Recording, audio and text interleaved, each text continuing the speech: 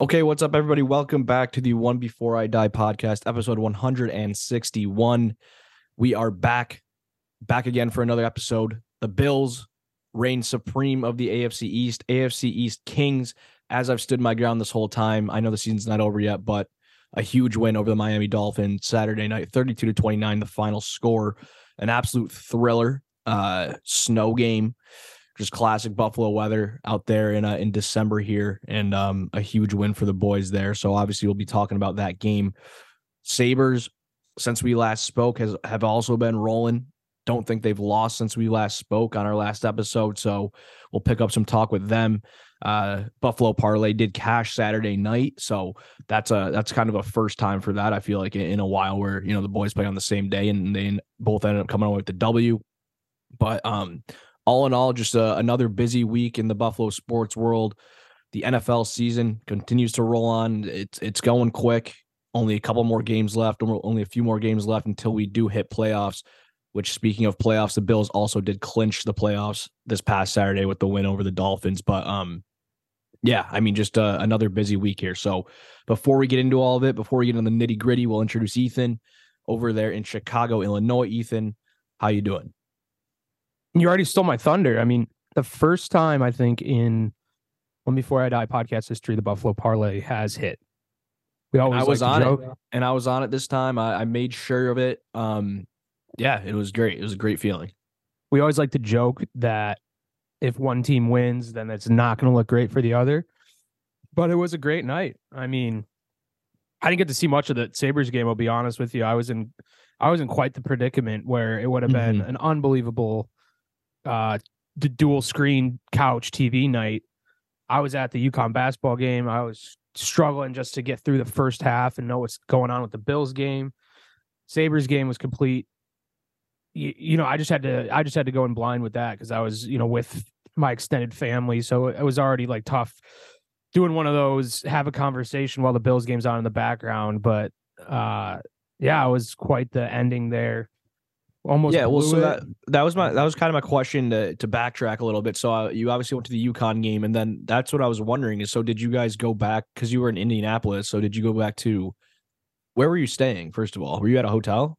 No, I was at Ann's brother or sister and brother-in-law's. So did you guys go back to their house, and did they know like the Bills game was on? Like, did they know you were trying to watch that? I didn't know if maybe they wanted to go to the bar after.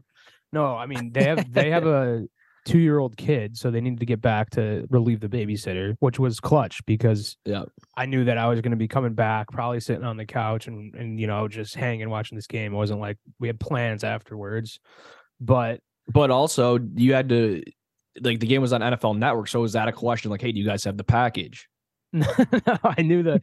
I already did my scouting in the early slate when we were watching the Colts Vikings game earlier in the day, which was also on NFL Network. So I already checked that box, knew I was going to come back, had it set up, didn't have to do the whole sign into your TV provider login. Like, that was all ready to go. It was just on a wicked delay because it was streaming and it was through like the Roku. It wasn't YouTube TV. It was like a really long delay. So when you guys were texting me, I was like 3 plays behind. So I had to, like, at one point just throw my phone aside so I wasn't getting updates. Yeah. Okay. Yeah. I was interested in your scenario there. I mean, I even myself, like, I mean, I was zoned into the game, but my buddy did like a little like open bar thing. So like I was kind of like out during it, and it was like kind of tough also to watch. So I was that's why I wasn't as active in the group chat as I usually am either. Cause it was, a lot of people around, and I mean, you know how it is when, there's people around it that maybe aren't into it as much as you are. I mean, I think I was the only Buffalo Bills fan at this place. So it's like, I'm trying to zone into the game. Yeah. And it was like a little, section tied off for this group of people, but there's one TV. Luckily the game was on, so I was kind of locked into that, but there's conversations going around, floating around. I'm not trying to look like a psychopath, like just glued. But was able to watch the game and soak in the majority of it. But yeah, I mean, let's get into it here. A timeless classic. I mean, this rivalry is officially back. The Dolphins are a good team. I mean, I think it's safe to say at this point that, they're a good team, and I think down the line they have a chance if they put a few more pieces around Tua and or if Tua even elevates his game even more. I mean, it's no more kind of clowning the Dolphins. I mean, I think that we still are the superior team. I still think that both games that we play against them this year, especially that first one, right? I mean, we don't have to rehash that, but we all think that maybe we should have won that one. It was just it was a crazy one. But regardless, like they're a solid team. You got to respect them. They come into Buffalo on a night in December where it's snowing, and that was the whole media is talking about how Tua's 0-3 in cold weather games in his NFL career. He's obviously born in Hawaii, went to Alabama, now plays in Miami. Of course, the media is going to do their thing and blow that out of proportion. And they came in and they ran the ball down our throat. Tua made plays when he needed to. It was a physical game all around on both sides, and you got to give them credit.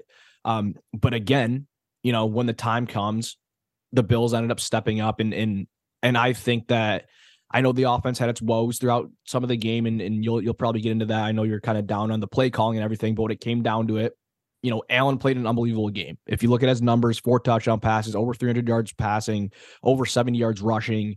He was this classic Josh Allen that we know and love. And when it came down to it, they that last drive was just textbook, and they went down.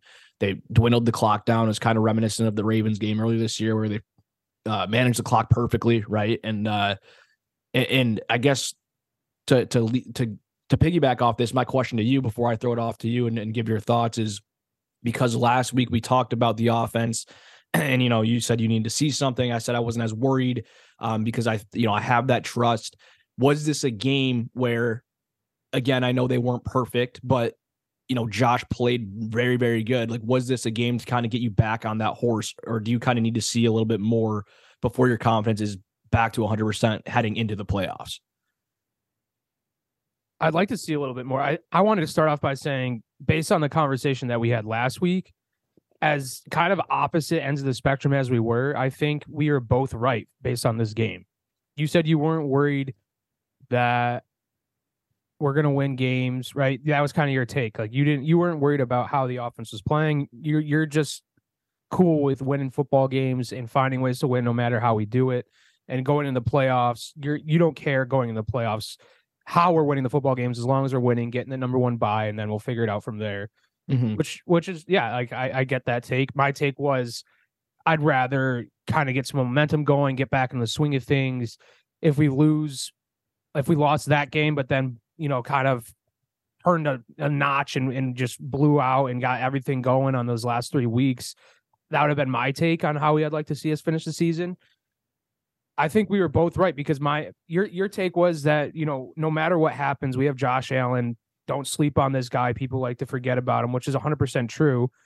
And my take was we're winning because of Josh Allen, right? Like, the offense isn't humming at the clip that we saw before and last year, and why everybody was picking us to win the Super Bowl before, in the first 5 weeks. But we're finding ways to win because we have Josh Allen. And so I think that this game showed that again. The offense obviously put up 32 points, but it shows exactly why we're going to need to score like that. Like I said, like, the offense is going to have to win its football games. This defense got exposed against a very good offense, right? We came off of what was the game before? The Jets game, mm-hmm. where we put up 20, and we were talking about how good that defense played, and they kind of won us that game. And my whole take was, we're not playing that Jets offense. We're going to have to score points. The offense kind of did that, even though the thing with this team is that I'm going to have to get over is that we're not going to be able to, we can't win easy. Like, this team does not win easy. They find ways to win, but every game is a dogfight. And to your point, it's like, you got to give credit to the Finns. Yeah, the AFC is better this year. I'll admit that. There's just too many times, though, where it's not the other team that is so much better, and that we just do stupid things that I think that shoot ourselves in the foot. Like, I think this team, talent-wise, is better than last year. Coaching-wise, not McDermott, but on the coordinator side, I think I guess offensive coordinator, that's the only thing that's changed. But I think that's worse, and I think our discipline, like player discipline-wise and fundamental-wise, we're not as sharp as last year, if that makes sense. But I think our talent is better, and our together, like, the team's been together enough, and the thing that's different about this team is that they've endured a lot of these tough games before already, and they've been on the wrong side of these games before over the past couple years. So I think that experience is invaluable, and we didn't have that last season or the year before. And so when you're in those situations, you kind of know how to deal with adversity where you got nothing going in the third quarter and you can't get a first down, and your defense can't get a stop. But then you take a step back and you're like, all right, we're only down a touchdown here.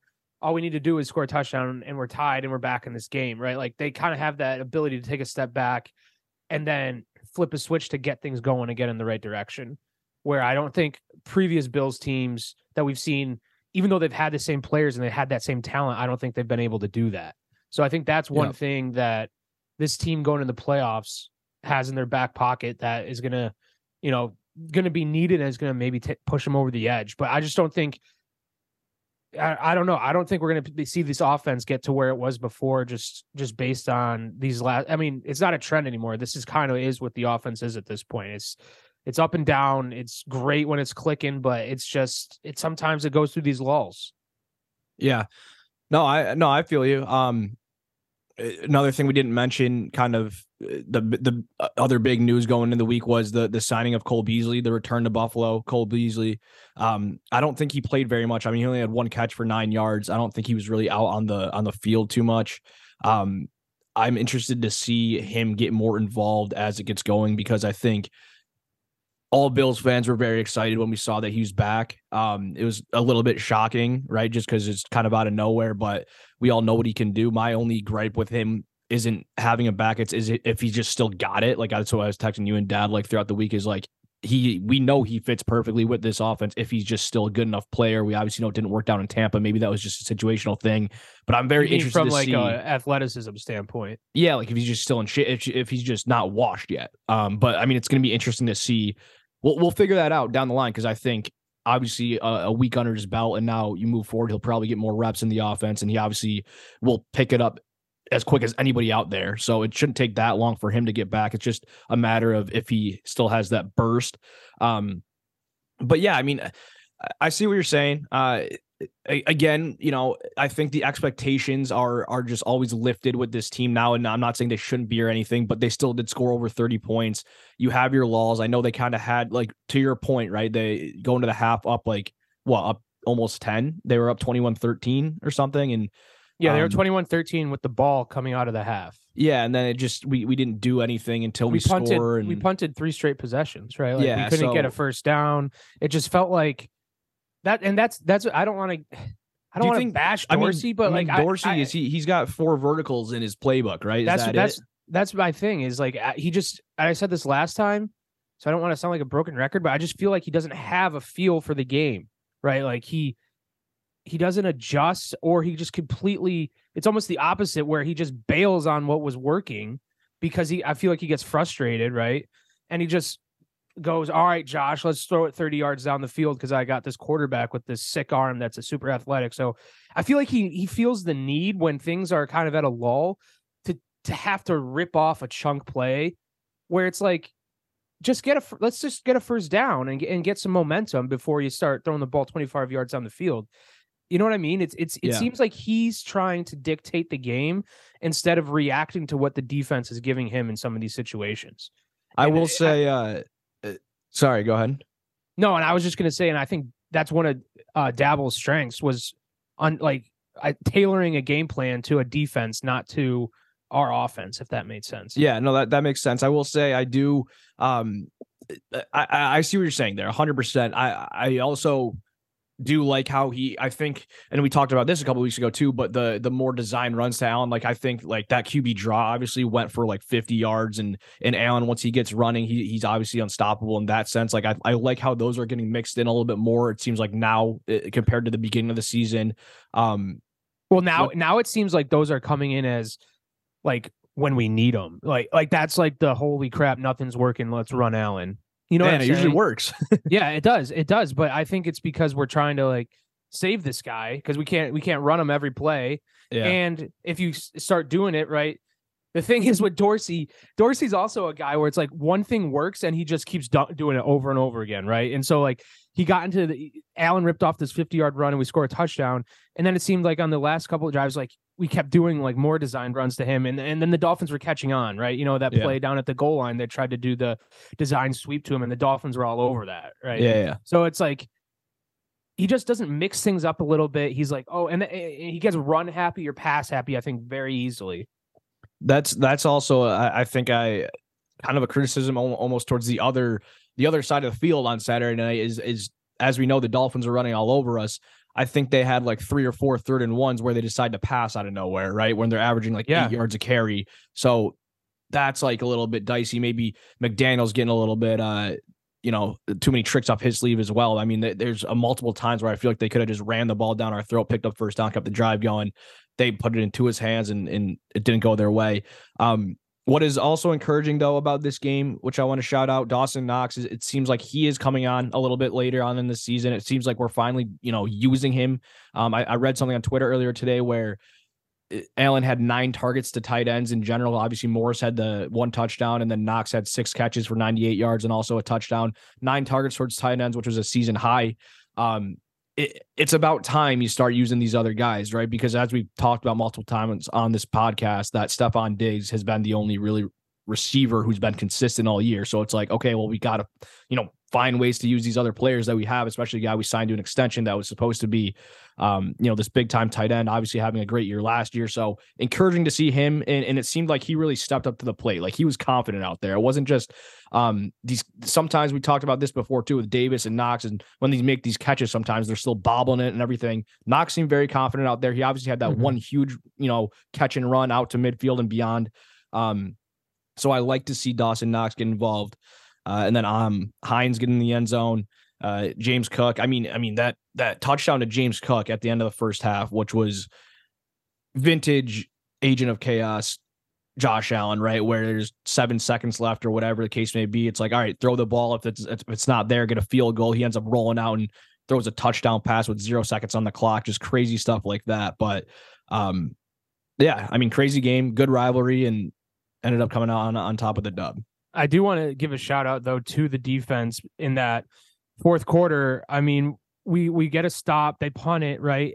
We get good field position, and then Josh fumbles it on a sack. Yeah. Was it right away? And I think there was, I don't know, were we tied at that point or were we I forget, down? but I forgot the scenario like specifically, like, but I just remember like that being kind of almost like a dagger to the heart, because I think the Dolphins either just scored or they just scored it, whether it was a field goal or a touchdown or whatever. And I was like, all right, we need to put something together here. And it was like the ensuing play, right? They come back and get the ball right back at midfield. It was almost kind of just like a snowball effect is what I felt like in that moment. Yeah. So 100%. Yeah. To your point. I mean, they stepped up big. The play of the game there was Taron Johnson, the stuff on 3rd and short.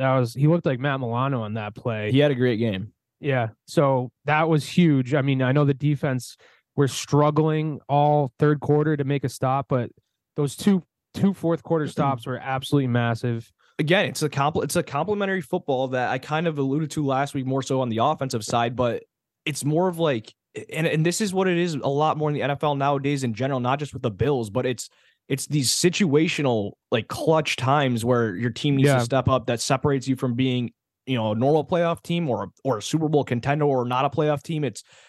You're not going to be perfect, but at the times that it matters the most, you need to step up and make plays. And that's where I feel like the difference comes in with the Buffalo Bills defensively and offensively. I think they can make plays when it matters, regardless of what's happened before. They can put it in the past, in the rear view, and go out and make a play. So like that, I think is the difference. I agree with that, but there's a fine border between being a team like the Bills like that. And not saying the Bills have been like this all season, but then going to like the Vikings level, right? Where it almost becomes like kind of lucky. You know what I'm saying? Yeah. I mean, that game on Saturday was insane. I mean, that's Matt Ryan but the Vikings are in games. They're in games like that every week, right? I think there was a crazy stat. They were undefeated, and I don't think they won I think they won every game by less than 1 possession, right? So yeah, I think it's the stat that was the complete opposite for them last year. I think they were like defeated in 1 score. It was almost similar to like the Bills in 1 score games, but it's like now like they were like undefeated this year in like these like games like that are decided by like 5 points or less, right, or something like that. And so maybe it's going to be all moot point, because when you go to the playoffs, all these games are probably going to be 1 score games anyway. But it's just some situations where the game doesn't need to get to where it got to, and this wasn't the first game where I felt like that, obviously, right, with the Jets game and the Browns game, the line. I mean, all these games they won, so it's like you can't really bash them, but it's like your luck's almost running out. Like in the NFL with these one score games. It's do you get the call? I mean, we saw what happened in the Sunday night game with the Giants and the Commanders. I mean, the ref kind of just screwed the Commanders blind on a couple of those plays there, and it's just Brutal. like, 1-2 calls, and it's a different story. So, yeah, it's a good win. It solidifies our position in the AFC East for sure. I mean, we have a 2-game lead now on Miami. Our divisional record is now 3-2. And rattled off 3 AFC East wins in a row that we got through the gauntlet, right? We were talking about that heading in Patriots, Jets, and Dolphins, and back on top in the division. I mean, we already were, but to get back to a winning record in the division is huge as well. And again, I'm like I said at the beginning of the year, and like I said before this little stretch here, we're still kings of the AFC East until told otherwise.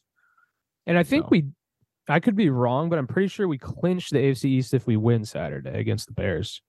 Yeah, I think I saw something there. I was surprised how we didn't clinch it with the win over the Dolphins here, but obviously I think the only way that we don't is if we lose out and the Dolphins win out. Because if we lose out, that means we'll have another loss to the Patriots. And so if the Dolphins win out, then I think they would have a better AFC East record, and we have the same record. Yeah, we'd both be 11-6. Yeah. So yeah.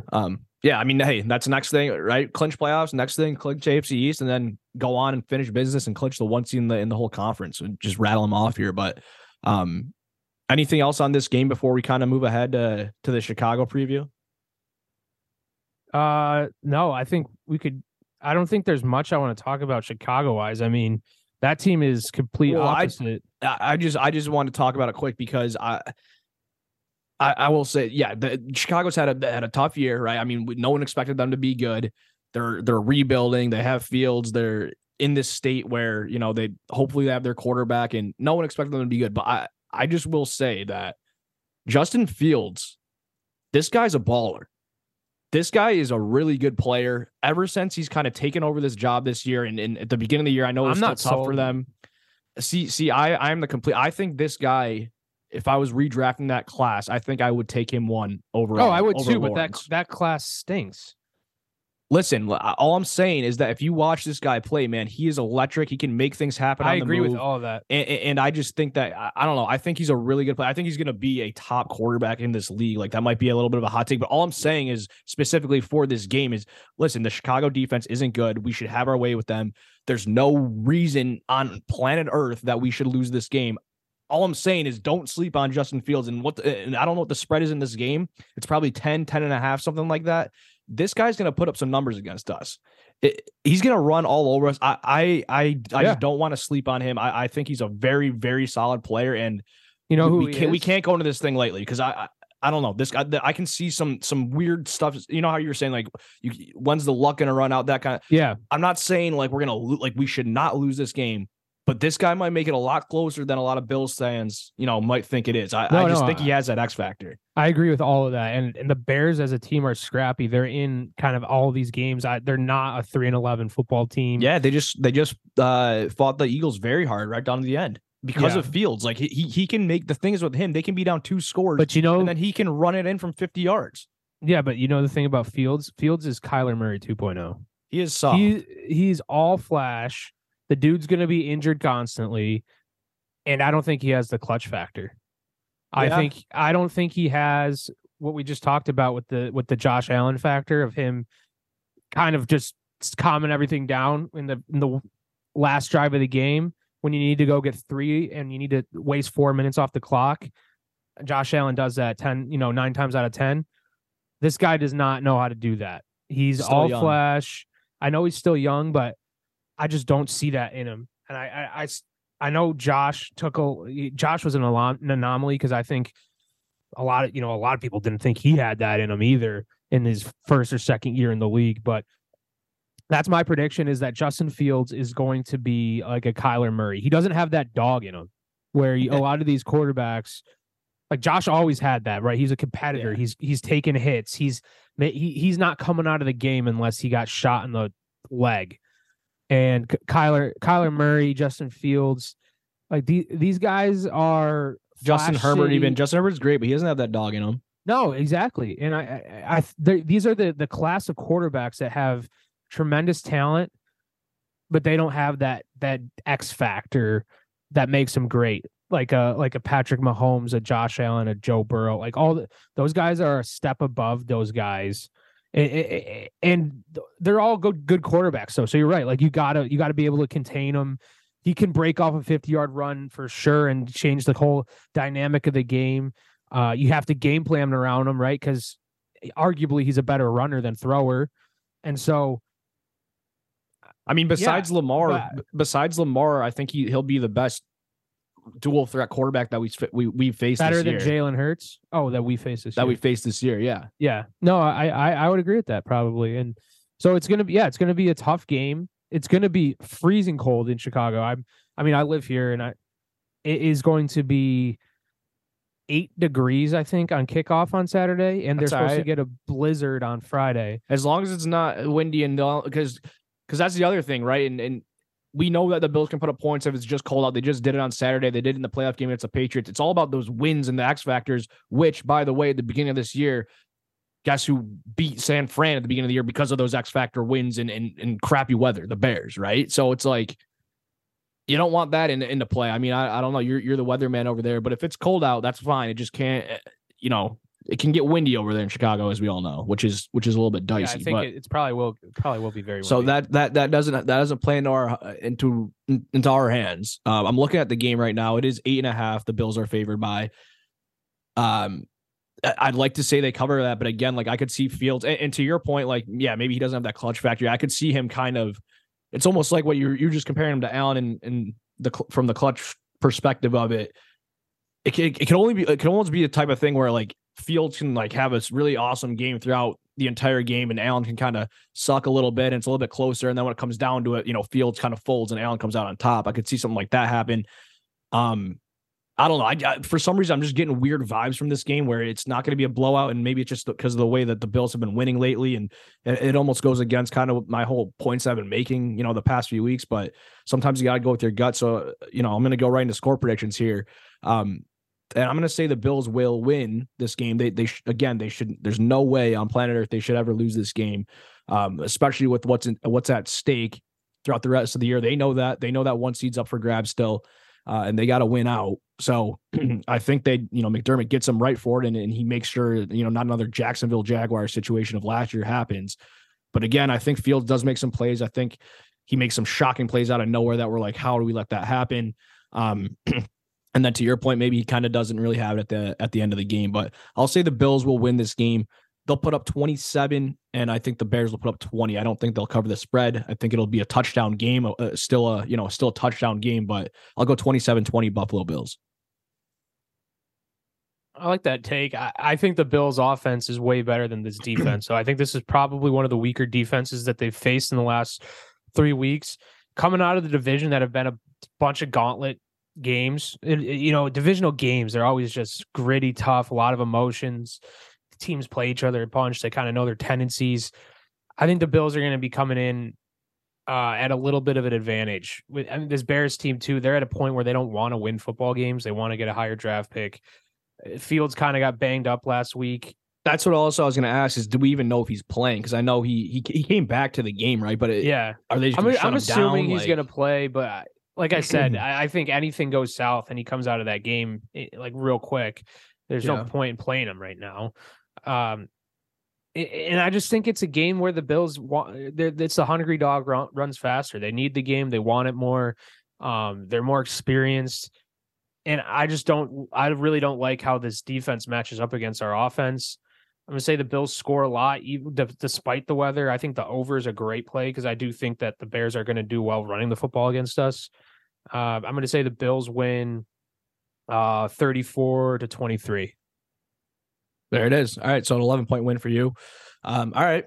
Well, that's Chicago Bears preview. That's on Christmas Eve, obviously, at 1:00 slot, right? This weekend's a bunch of games on Christmas Eve and only a couple on Sunday. So it's a little bit flip-flop from this past week. But back to that time of year where we're having a ton of football on the weekends, Saturdays and Sundays, which is always nice with the no buys left, only a few games left in the season. But All right, yeah, I think we can move on from the Bills here. The last thing I'll ask you is, do you think, or I guess I don't know, like just coming down to this conference race here, you think the one seed's either going to be the Bills, the Chiefs, or the Bengals at this point, right? Who else could it even possibly be, unless the Bengals just royally screw up? Then it's going to be really a two-dog race with the Bills and the Chiefs. Because I mean, Ravens have fallen off. I mean, that was a brutal loss. Obviously, Lamar's not playing, but yeah, I mean, it's probably those three teams up for the one seed at this point. It's Bills, Chiefs, and Bengals.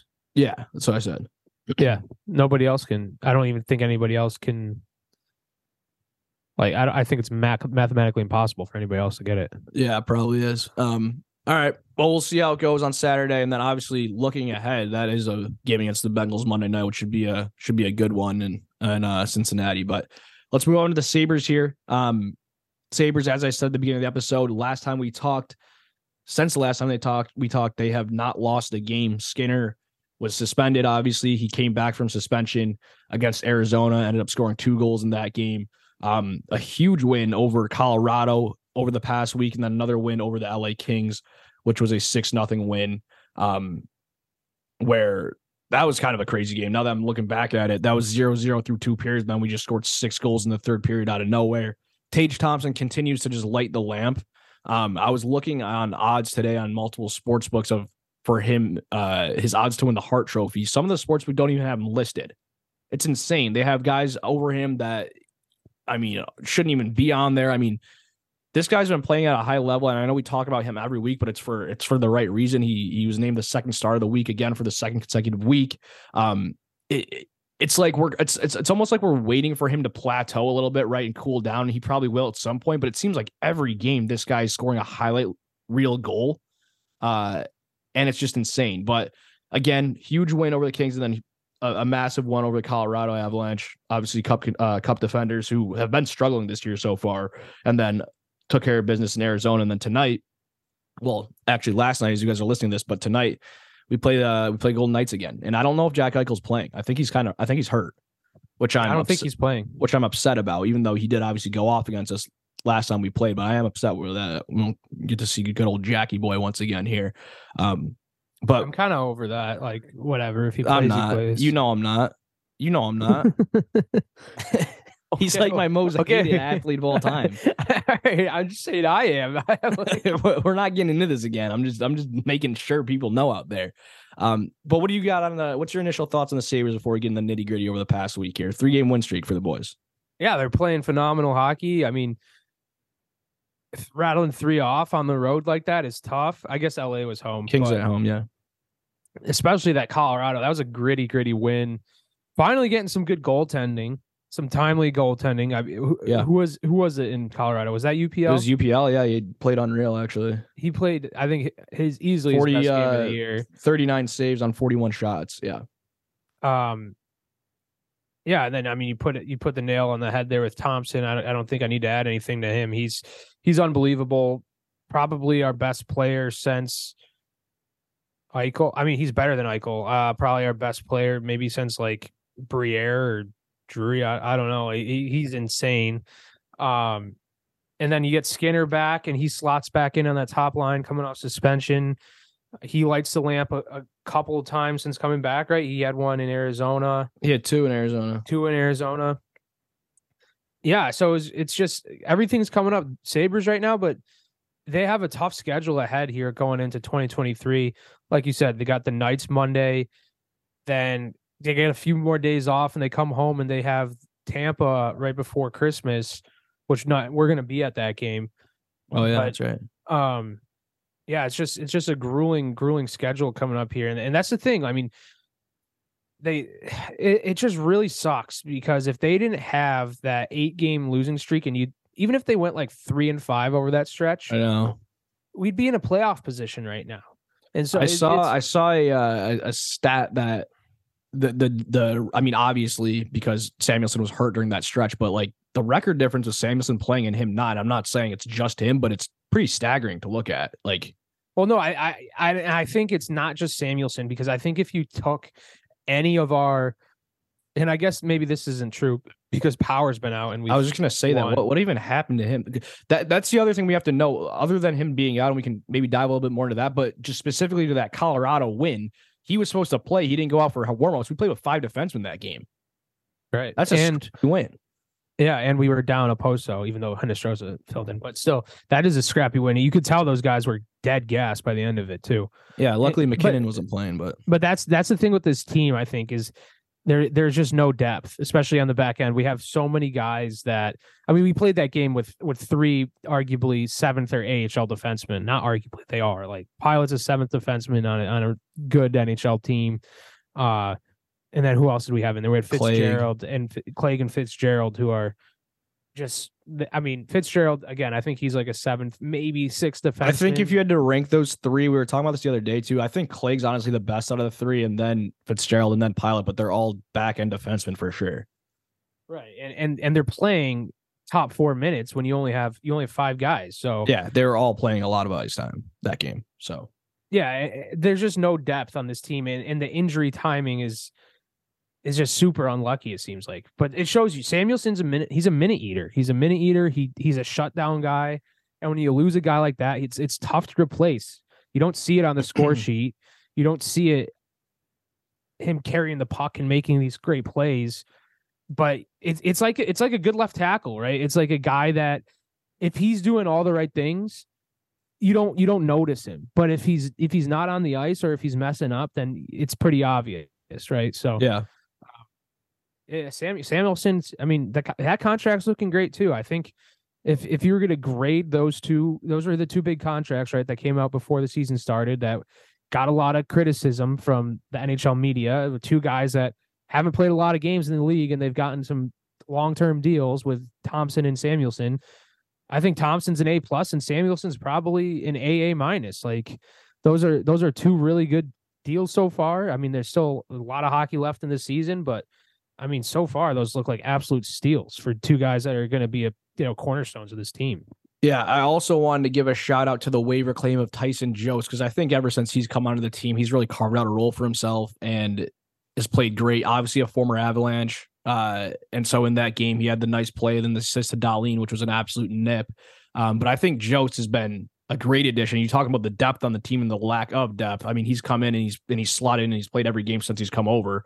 So, you got to give him a shout out. I think he's been a nice player that has played really up and down the lineup, not really in the top 6, but throughout the 3rd and 4th line, he's been very solid. The last thing I'll say here before I throw back over to you, if you have anything else, is, and I know we talked about this, maybe it was last week or the week before, about Kevin Adams and if he's going to make any moves before the end of the year, or we were kind of talking about we'd rather be conservative a little bit, or at least I was saying, in the past I've been kind of gung ho on going out and trying to make moves, and at this time I've kind of been trusting the process more and trying to let everything come to me. I didn't watch, again, as we reiterated, we weren't really able to watch the game against the Coyotes Saturday night. However, I was able to watch on Friday night. I was just chilling at my apartment and I threw on the Coyotes Islanders game, and so I was watching that a little bit, and I know the name we talked about was Jakob Chychrun. And both you and I were kind of like, we haven't really seen him play much. Like, if they go out and get him, I don't know if I would like it or not, depending on what we give up. I will say he looked very, very good. He looks like he can command. He's a top 4 defenseman, especially playing on a bad team like the Coyotes. He's still noticeable out there. I think he's still positive this year on plus minus. I know he's hurt at the beginning of the year, but I think he's come in and he's a righty too, right? No, he's a lefty, which gets to my other point. He's just under a point per game. I think he's positive plus minus, which is very impressive for a bad team. And he's a lefty, which I know we have our top 3 out of our 4 defensemen right now are lefties. I think it could be kind of like a sick little, like, I don't know, like some of these teams that you look back on that just had like cornerstones to their teams, obviously. And, the Chicago teams with Kane and Taves, like you had these like sick like combos, everything. Like, how about a storyline if we get Chychrun somehow? We don't have to give up too much, whatever the case may be. And the Swords for the next 10 years just have top 4 lefty defensemen, just absolutely slinging guys that can all score. Maybe not Samuelson as much, but that can all move the puck up and down the ice. And I don't know. I think it'd be kind of sick to just have 4 lefty defensemen back there. just rip it. Like that would be so sick. And you look, it could be like a potential opportunity where you look back on this team and you're like, it was the lefty defenseman of the like, you know what I mean? It's like almost like a landing page or something that you can look back on and be like, yo, that was sick. So I don't know. That was just kind of my thoughts on it. But he looked good. I haven't watched him too much, but in that game, like he's very noticeable. He's a big dude also, and he can move the puck and he can play. So I don't know. Maybe I am on the bandwagon a little bit of getting him over if it doesn't take too much. 4 lefty defensemen just slinging, dude. It's just so random. I think it would be kind of cool. I don't know. I don't know. I just Your think thoughts. Yeah, I want Chychrun, but I didn't. I thought he was righty. I guess who cares at this point? I think we've shown that we could. A lot of these guys can play either way. So yeah, I mean, I guess it'd be pretty cool. I'm like imagining like because like what goes on right now too, like whenever you get Samuelsson and Dahlin, obviously they're playing together, and then sometimes Dahlin and Power will get on the ice together at times. Like these guys in the offensive zone or even the defensive zone, they can play. They'll switch sides, and they're not discomfortable playing the opposite side if need be, and it honestly opens a ton more out there whenever they're slinging and they're like when Power and Dahlin are out on the ice together in the offensive zone, especially with that Thompson Tuck Skinner line. There's been times this year where they're just cycling it all together, and Dahlin almost is like playing like a forward at times. So I'm just kind of saying, like, imagine like those 4 guys is basically like, all right, these are our defensemen. You put them out there, you can kind of play whatever side you need to at the time. And I think those 4 guys would be skilled enough to do that. So again, I don't know what it would take to get him, but that was again like my first time I really actually watched him play. I don't watch a lot of Coyotes games, and I don't know, he was impressive to me. It seemed like a guy that maybe it would be worth, shelling out a first round pick and a prospect or something like that if we're able to get him. So I just kind of want to give an update on that because I was able to watch him and see him in the flesh. But yeah, a big dude too, and again, impressive that he's positive on a bad team so far this year. So I don't know. That's kind of my one thing I wanted to bring up. My question. Anything else? I had a question for you that I was going to bring up is, I know that we've been giving Mittelstadt a lot of like flack this year, and he hasn't really lived up to expectations. Would you re-sign Victor Olofsson? He has a couple more years on a deal now. I think he has 1 more year after this year, and then he becomes a UFA. I believe that's correct. The thing is with him, or would you be opposed to trading him? No, I think a package for like Chychrun. Yeah, I think he's a perfect guy that you can almost maybe fleece a team with, considering his goal total. It's insane because and I think I spoke about this at one point too, where it's like he has 14, 15 goals, and he like doesn't. Yeah.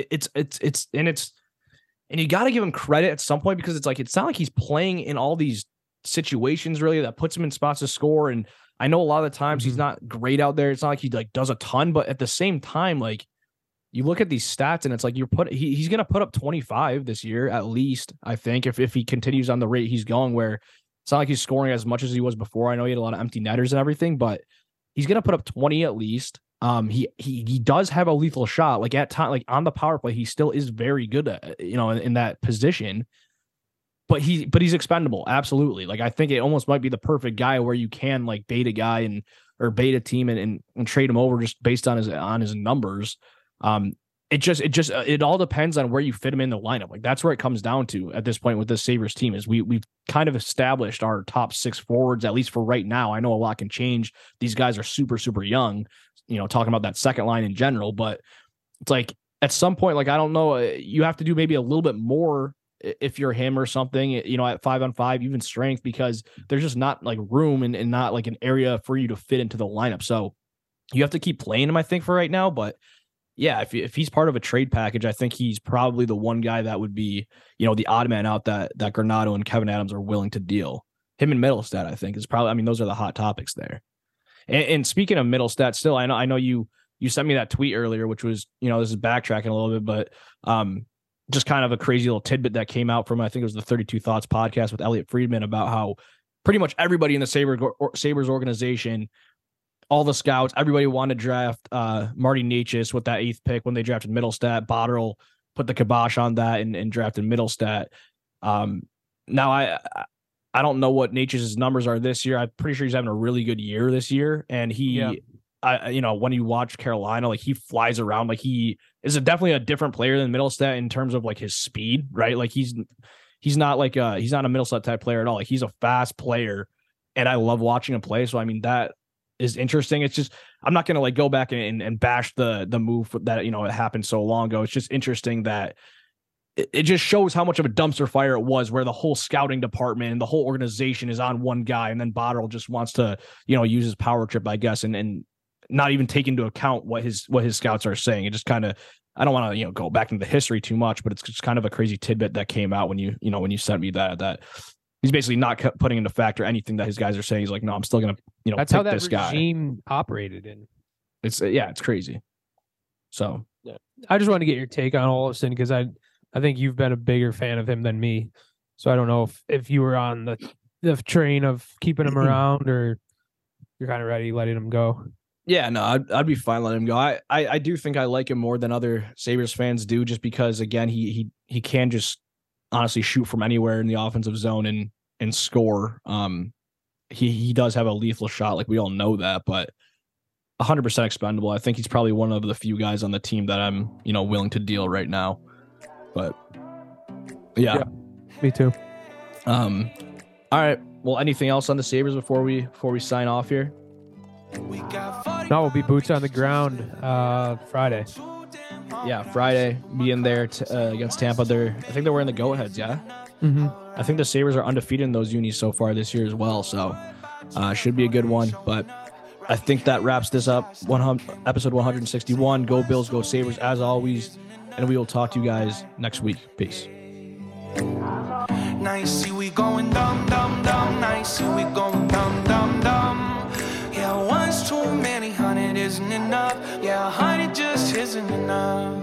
Oh, hey, like your girl, okay, what you want on the lay? Got ice on the way, put stones in your face. Calamari, Ocean Lake, split me 4 ways. Back Ravine, Sandra Pay. Yeah, alright. Why is it so hard for you to cry when you're rich? I put the sideline in front, cause I can't argue about shit. I told God, protect my life, cause I'm gon' come in that shit. You know why?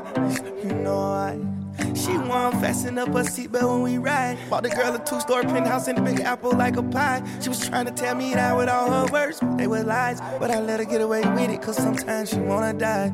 Yeah, we got 45 bitches just living it up. Been too damn long without a sip of my cup. Saying one's too many, 100 isn't enough. Alright.